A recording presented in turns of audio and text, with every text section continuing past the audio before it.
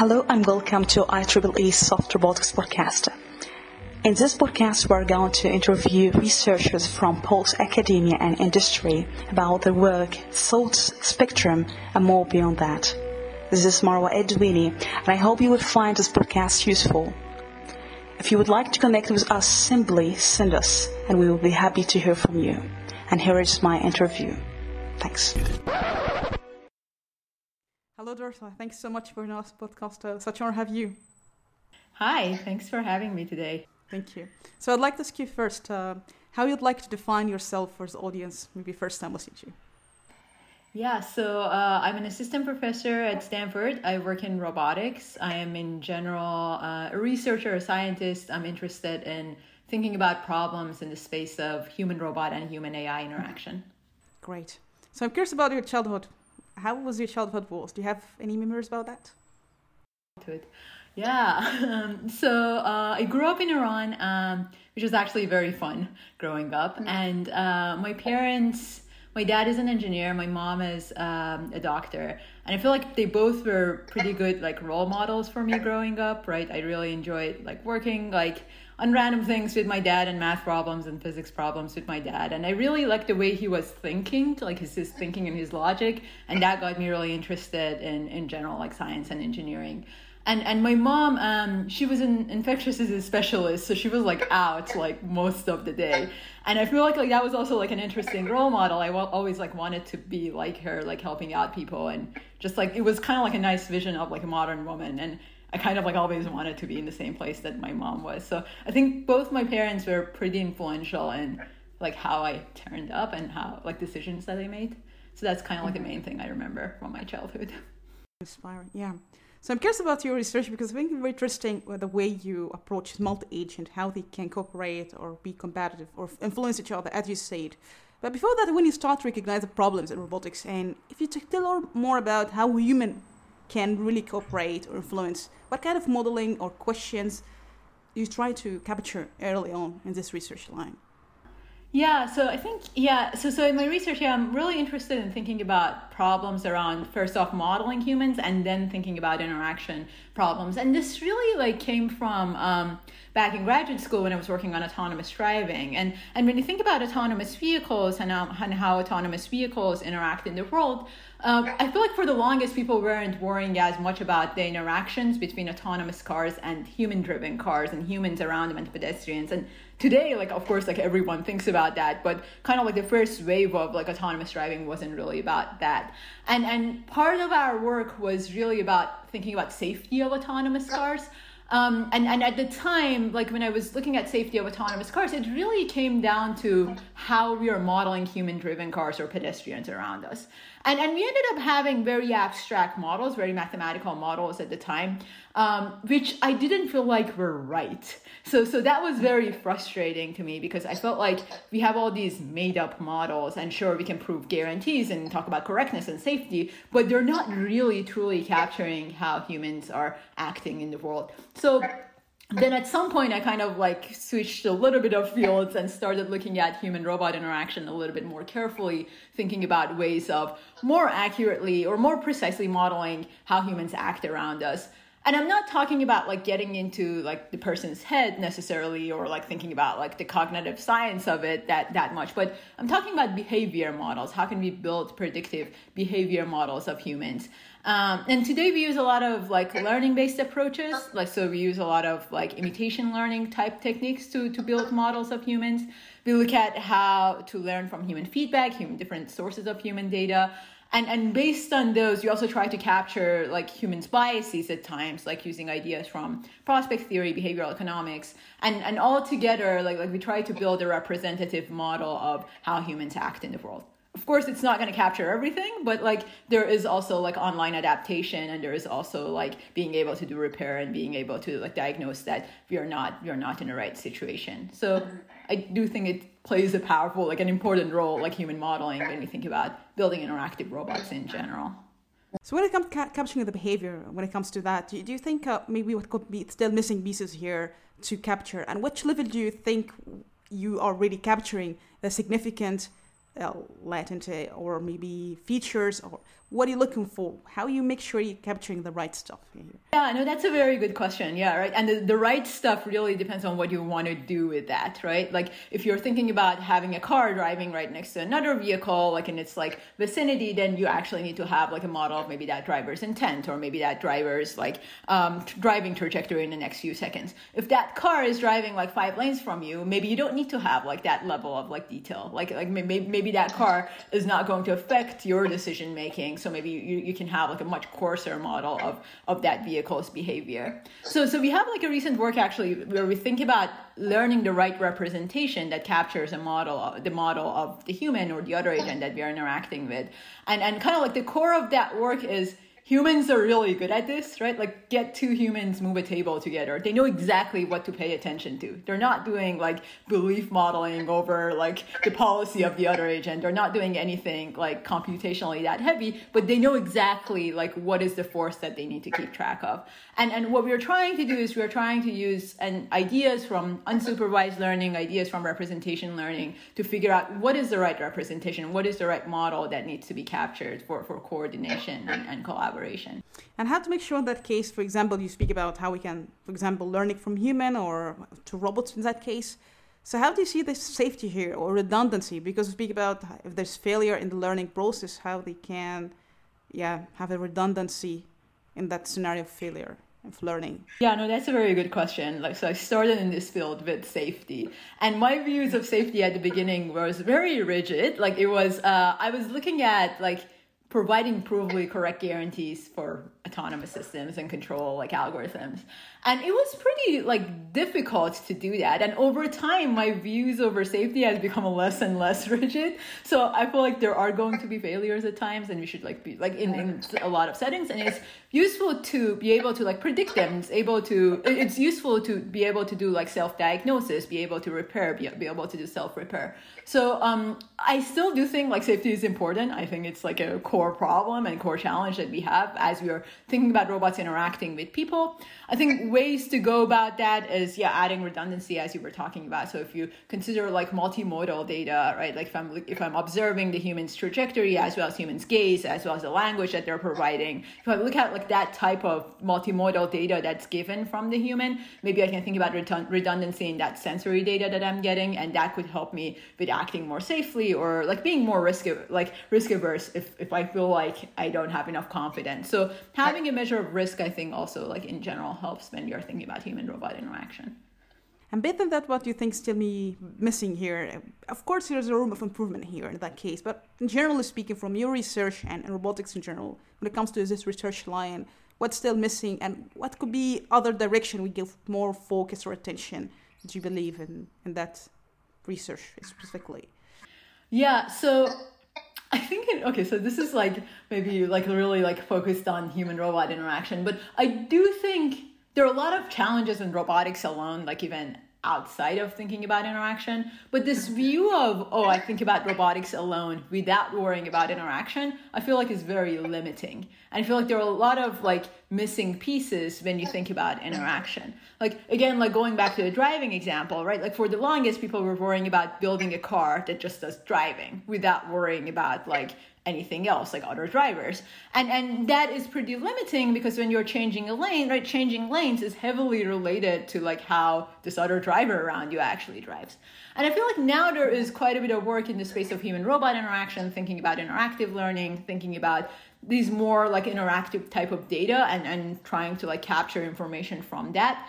But I feel like what is something that's missing even today is thinking about long-term repeated interactions. Like right now, a lot of research is about one-time, like one-shot, few-shot type of interactions. But if I feel like if I think about having a robot in my home, like helping me, like over weeks, over like years, I have this long-term repeated interaction with that robot. My behavior changes. I'm a learning agent. My behavior changes. That robot's behavior should also be changing. It shouldn't be fixed. So I do think like adaptation and thinking about repeated interactions is an interesting problem that maybe is less studied today. And maybe part of it is we don't have robots in our homes right now, but I feel like that's also a big piece of the question that's currently missing.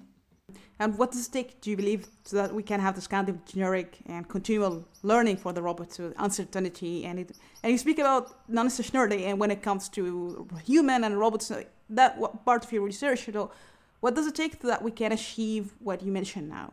Mm-hmm. Yeah, so I think definitely like techniques from like continual learning, thinking about like modeling non-stationarity are really part of it. I think like ideas from game theory could also be really useful here, like thinking about these repeated interactions and what type of equilibria do you get at after repeated interactions, and how can you guide them to get to one equilibrium as opposed to another one is also a pretty like interesting thing to think about. I think a big missing piece also is on the human modeling side of things. So a lot of work on human modeling side is really about building policies or reward functions about humans, but they're fixed based on fixed data collected like offline, and they don't really capture the fact that the human is learning. So I think we need to capture the adaptation of the humans, the fact that humans is also, the human here is a dynamical system, it's changing, it's an intelligent agent, and how can we capture that intelligence? How can we capture the dynamics of the human changing? I think that's also like a big missing piece that we really need to do, in addition to continual learning that we do with respect to the environment, let's say, or like dealing with non-stationarity that's in the environment. I'm curious if there's something was counterintuitive to you when you try to learning from, for example, human in the process. I don't know. Do you have any counterintuitive moments in the research? And does it make sense to you, but it was counterintuitive? Yeah, no, that's a good question. I feel like there are many, but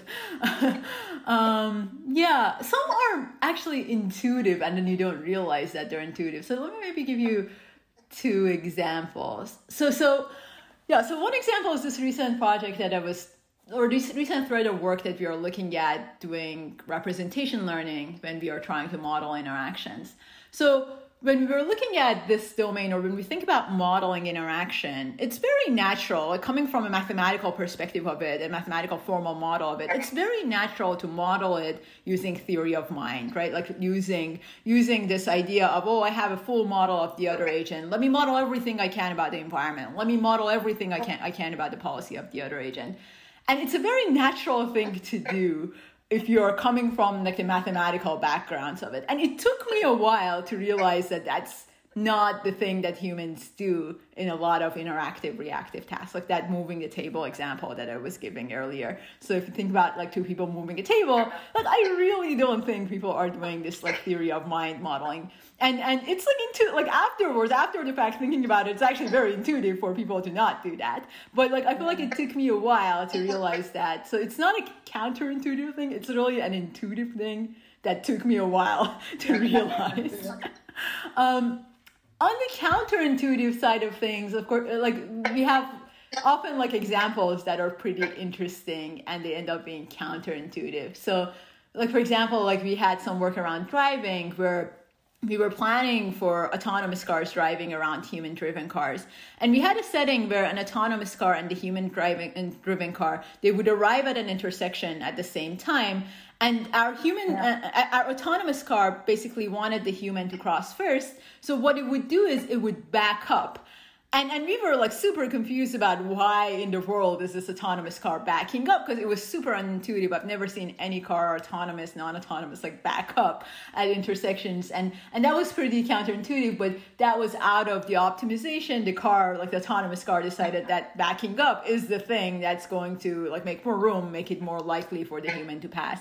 And I found like that particular example really interesting, that the robot, the autonomous car, decides to like take these interactive actions that are maybe not like obvious to us, but there was like a reason behind it. And the reason here was like the model of the human that was incorporating. It's very interesting. Yeah. But when it comes to, we explain about how, for example, multi-agent can influence each other, or in that case, it is a trade-off here. I don't know, did you notice any trade-off though that we can capture how the robot, for example, robot vs robot or human, if there's a trade-off here in the way they capture each other to decide, I don't know, what kind of trade-off do you have, or you didn't have any trade-off? That's a very good question. And there are often various types of trade-offs, but one particular one that comes to mind is the trade-off between safety and other objectives like comfort and efficiency. Like for example, again, in the driving case, right? Like if you think about an autonomous car, the autonomous car can be really safe. It can basically like slow down every single time it sees a plastic bag. And if it slows down every single time it sees a plastic bag, you're going to feel really like nauseous at the end of like that ride because it keeps like braking. And that's not very ideal, but you can also like think about a very comfortable, very efficient ride, but that very comfortable, very efficient ride maybe is not as conservative and maybe it's not as safe. So we've been having this trade-off when we think about interactions with humans, right? Like when you are thinking about, again, both in driving and in like manipulation, when you think about a manipulator trying to like help you maybe bring food to your mouth, it's doing something that is very effective. It's very efficient. It's helping you like feed yourself. But the moment it does that, it's also like putting your safety at risk, right? Like robot is coming towards your mouth. It feels very dangerous. So like how do we think about safety and all these other like characteristics and rewards that we really care about is often a trade-off that we need to worry about. And how do we ensure that this is definitely safe at all times, but also we get some use out of the system? Mm-hmm. So when it comes to physical correction, because that's also what you do, how do you see this kind of investment in body intelligence? Because you have here the brain side and the physical side. So how do you see the correlation here? Which side do you believe in robotics in general? And also to your research, you have to weigh more. Yeah, so I came to robotics like a little bit later than like I guess like a normal person who's a faculty in robotics. So like I came from like control theory and formal methods, which was all about the brain. It wasn't as much about the design and the body and the physical system. And I was coming from that side of things, and as time passes, like more and more I realized both of them are so incredibly important, and we need to keep an open mind to like having like a better design of the system, better body of the system, as well as like better algorithms. And I always like find it interesting like when people try to come up with like algorithms and brains where there is like a very simple like body fix to that problem, or like vice versa, like you try to come up with this like incredible design, but like maybe algorithmically there is a simple fix to it. So I really think, especially in robotics, you need to be super open-minded to like both of these approaches. One particular example was we were discussing this problem around assistive feeding. So we have a project around assistive feeding, and we were thinking about transfer of the food inside of like the user's mouth. And like the right forces that needs to be put in, and how do we actually like make sure that the fork like puts the right forces and scoops out like the outside of the mouth. And it's a pretty difficult problem. Like how do you do that safely? How do you put in the right forces? And at some point, like one of the students, like we had this conversation, and one of the students was like, why don't we just like have a better design of the fork so it just like itself automatically pushes out the food inside of the mouth? Like why do we need to like come up with this like fancy like learning algorithm here? Like there's like an easy way of fixing it. And I think like in general it's nice to think outside of the box and think about both sides. Mm-hmm. So in that case, what could be here? It's a technological block for you. I don't know, you speak about that way of the design, I don't know, also simulation. Do you believe before going to physical robot, do you think simulation is significant to you, or sometimes it's really hard to capture what's happening, as you explained, very hard to capture this kind of real hard stuff here. So how do you see this technological blocks in that case?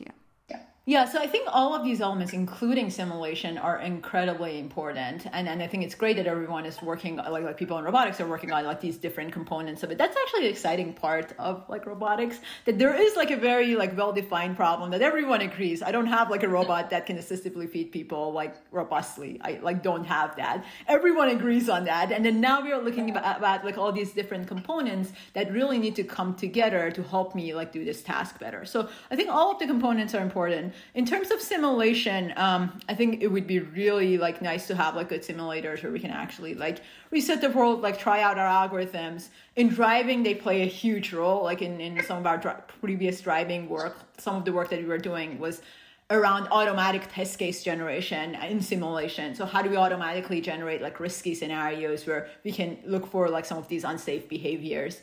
In some of the other domains, it's a little harder. So for example, in the assistive robotics feeding example that I was talking about, it's a lot like we are still using simulation, but we don't really have a good like math model, or we don't really have like a good model of like the food item, or like how the food items like the form of. So it is a pretty difficult space, but I think it's exciting to work on simulation like because of that, because it would be really interesting to have good simulators to improve some of these algorithms. Yeah, so it plays a huge role. Yeah. But I'm curious about the way you choose the problem, and I don't know, that sometimes it's really challenging how to answer the question, or how to come up with the right question and how to solve the problem. How you approach that? Because sometimes we speak, sometimes we propose complex solution. For, I don't know, sometimes maybe a simpler approach would be sufficient. I don't know how your experience was kind of finding answer for the question or the problem. How you approach that to make sure you're maybe in the right direction, because it's sometimes in uncertainty. That is true, and sometimes you're working on wrong problems. Like there's that too. I've definitely like done that. Like, so it's not like always. It's not like that. You always have the right answer here. The way I go about problems are a combination of things that I feel like are pretty unsolved and have interesting research questions, like that are not necessarily just like engineering things, because like in academia you also want to push the boundaries of research, right? So like things where there are interesting research questions are kind of unsolved and excite me, right? So it's kind of like a weird combination of things. And sometimes I feel like another factor that comes in is what are the right tools that I have, right? Like am I like the right person to solve like this problem? And I personally haven't been very good at like that last item. I feel like people in general like take that into account. Like I have a machine learning tool, or I have a control theory tool. So like this is the right problem for me to solve because I have the right tool that seems like could give me some answer in this dimension. I personally have moved around between fields a little bit. I'm more problem driven. Like this is the feeding example that I was giving. Like it doesn't exist. It's not there. So that really excites me. And I would be happy to like learn and use like new tools that are maybe not in my common like machine learning control theory tool set, and use those tools to actually like solve the problem. Like going back to the driving example, I was not working on human-robot interaction. Like I was working on autonomous cars and formal methods.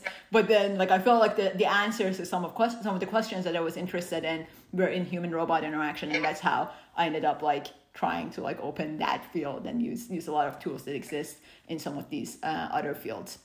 But going back to your question, right, like picking the right research, right for you research questions can be challenging. But I'm curious, what could be other maybe inspiration for your research, or maybe other hard problem do you think about in robotics, if you can pinpoint?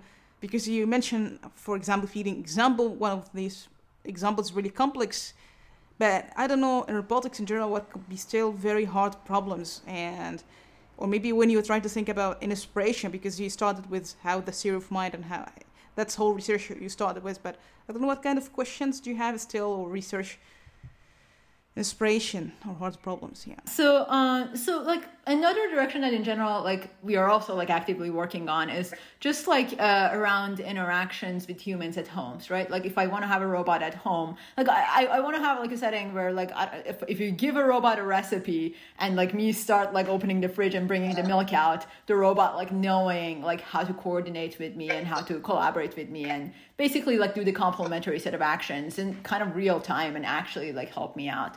And I think those types of interaction, collaboration, cooperation problems are pretty interesting, and a lot of research questions underneath it like fall into categories of learning conventions that can help you better coordinate and collaborate with agents, skill discovery, like figuring out what skill your partner is trying to do, partner modeling, right? So there are a lot of interesting just like machine learning questions there, but the final like goal here is having a robot that can help you like at home, like maybe help you cooking, or like on the feeding example, like I would really want to have, this is maybe a little bit big of an inspiration and goal, but by the time that I'm going to have my kid, God knows when that would be, in the future, I would like to have a robot that can feed my baby, right? Maybe not for the first child, maybe the nth child, hopefully, and it's not a large number here, but like that would be really exciting to be able to have robots at homes, like help you, coordinate with you, collaborate with you. One other angle that I think is pretty interesting is language. So if you're doing a lot of work around bringing in language into interaction with robots, so how can we do interactive teaching, and how can we think about really like even like beyond language, what are these different modalities that humans have to collaborate and with each other and learn from each other? Language is one, gestures, maybe eye gaze, like these are like some of the others. How could we really think about these different modalities coming together to help interactively teach a robot how to do a task? So I think that is also another interesting set of questions. In general, there are also many other like difficult robotics problems, just like dealing with like deformable objects or planning with contact. And like if all of those get solved, I feel like a lot of my problems also become easier. Very interesting. Yeah. But since we close the end, I have a question for you, but you've been pointed at the beginning the reproducibility that sometimes we, for example, one shot for the robot and we don't go for like, as you said, it could be in our home and for many years, how we can anticipate this behavior. And also how we can have this kind of robotics from the lab to just to have a significant contribution in as a commercial product. So sometimes it's still challenging. So how do you see this kind of problem maybe in academia? Do you think it's a problem in academia? How we see, for example, there's a publication also, we speak about that, because we have to publish this result. And it would be hard to anticipate this kind of experiment that go for years and years. It will be hard. So I don't know, how do you see that? Do you think that we need to work on that? There's issue here, or how do you see this kind of asking this question to make sure it is significantly beneficial in the long term, not only in a short term and just work one shot and that's it? No, I think that's a good question, and that's a difficult one. And I think there's really definitely like need there for people thinking about how to close that gap really. So I feel like there is a large gap, like especially in robotics, right? Like in machine learning, maybe there's less, right? Like you develop a system and like that gap of like commercializing it sometimes is smaller. Robotics, that gap is larger. And I think part of it is there are many sub problems underneath, and any of them can go wrong, and like together, like it would make that gap to like commercializing a system like a lot more challenging, a lot more difficult. Rodney Brooks actually has like a really good talk about this at Bay Area Robotics Symposium last year, and like talking about like Roomba and like that closing like that gap from research, like from when the paper was out to like when the actual product was out and people started using it. So I think, robotics in general suffers from like many more challenges that one needs to deal with to close that gap. Some of these challenges are things that one needs to think about when you go to industry, like how can I make this more cost effective, or how can I make sure that the system like actually like brings like the benefit that, like considering like all the costs and everything, brings the right amount of benefit.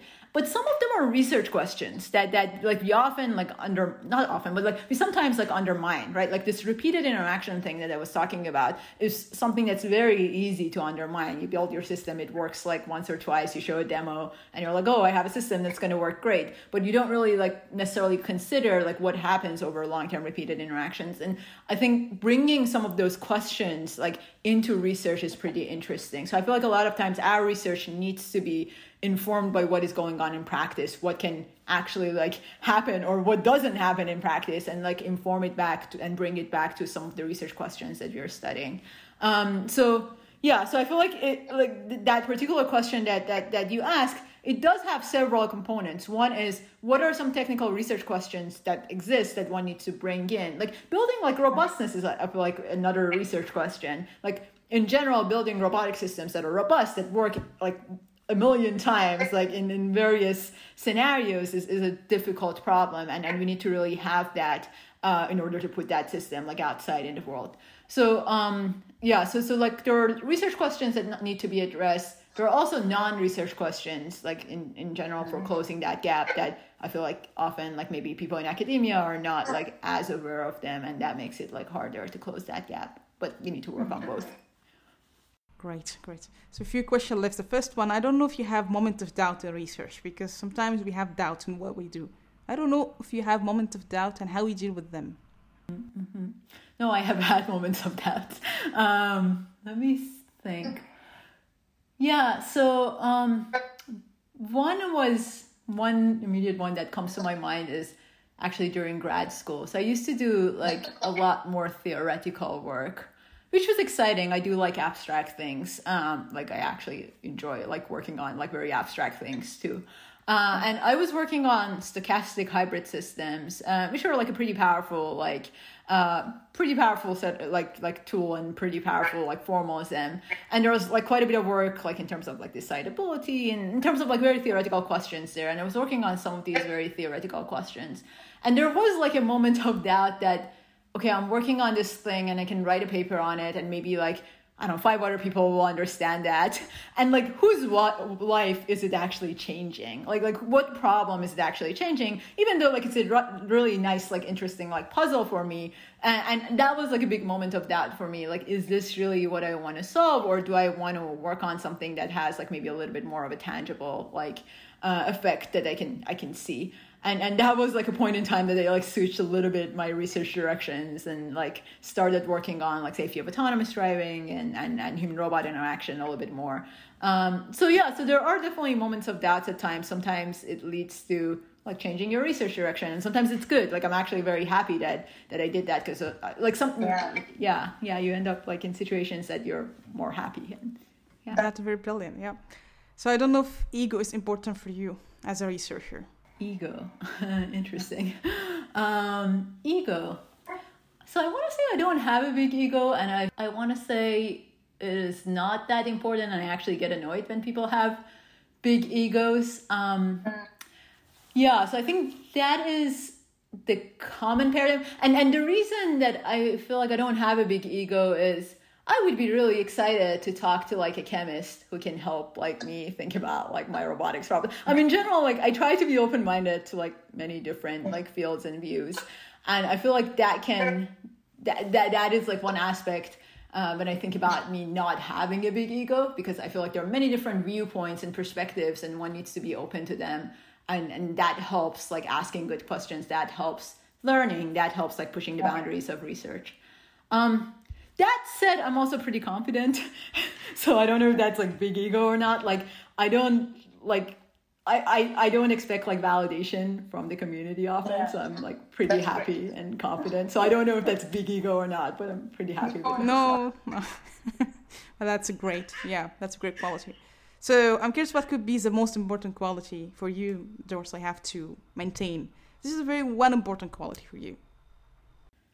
Yeah. So this is something that usually graduate students like ask me when they're starting in the lab, like, what do you expect like me to have like as a graduate student? And my answer is often like curiosity. So just like being really like curious about like the thing you're doing. Because like if you're curious, you're going to dig deeper. You're going to ask the next question. You're going to like go and find it. And if you're not curious, then you're going to work on it a little bit and you're going to get tired. And I think the other thing that curiosity adds is just learning. Like being open to learn every day, every week. And I think I try to do that like now, like, and in general, like, I think it's really exciting to just be open to learning new things.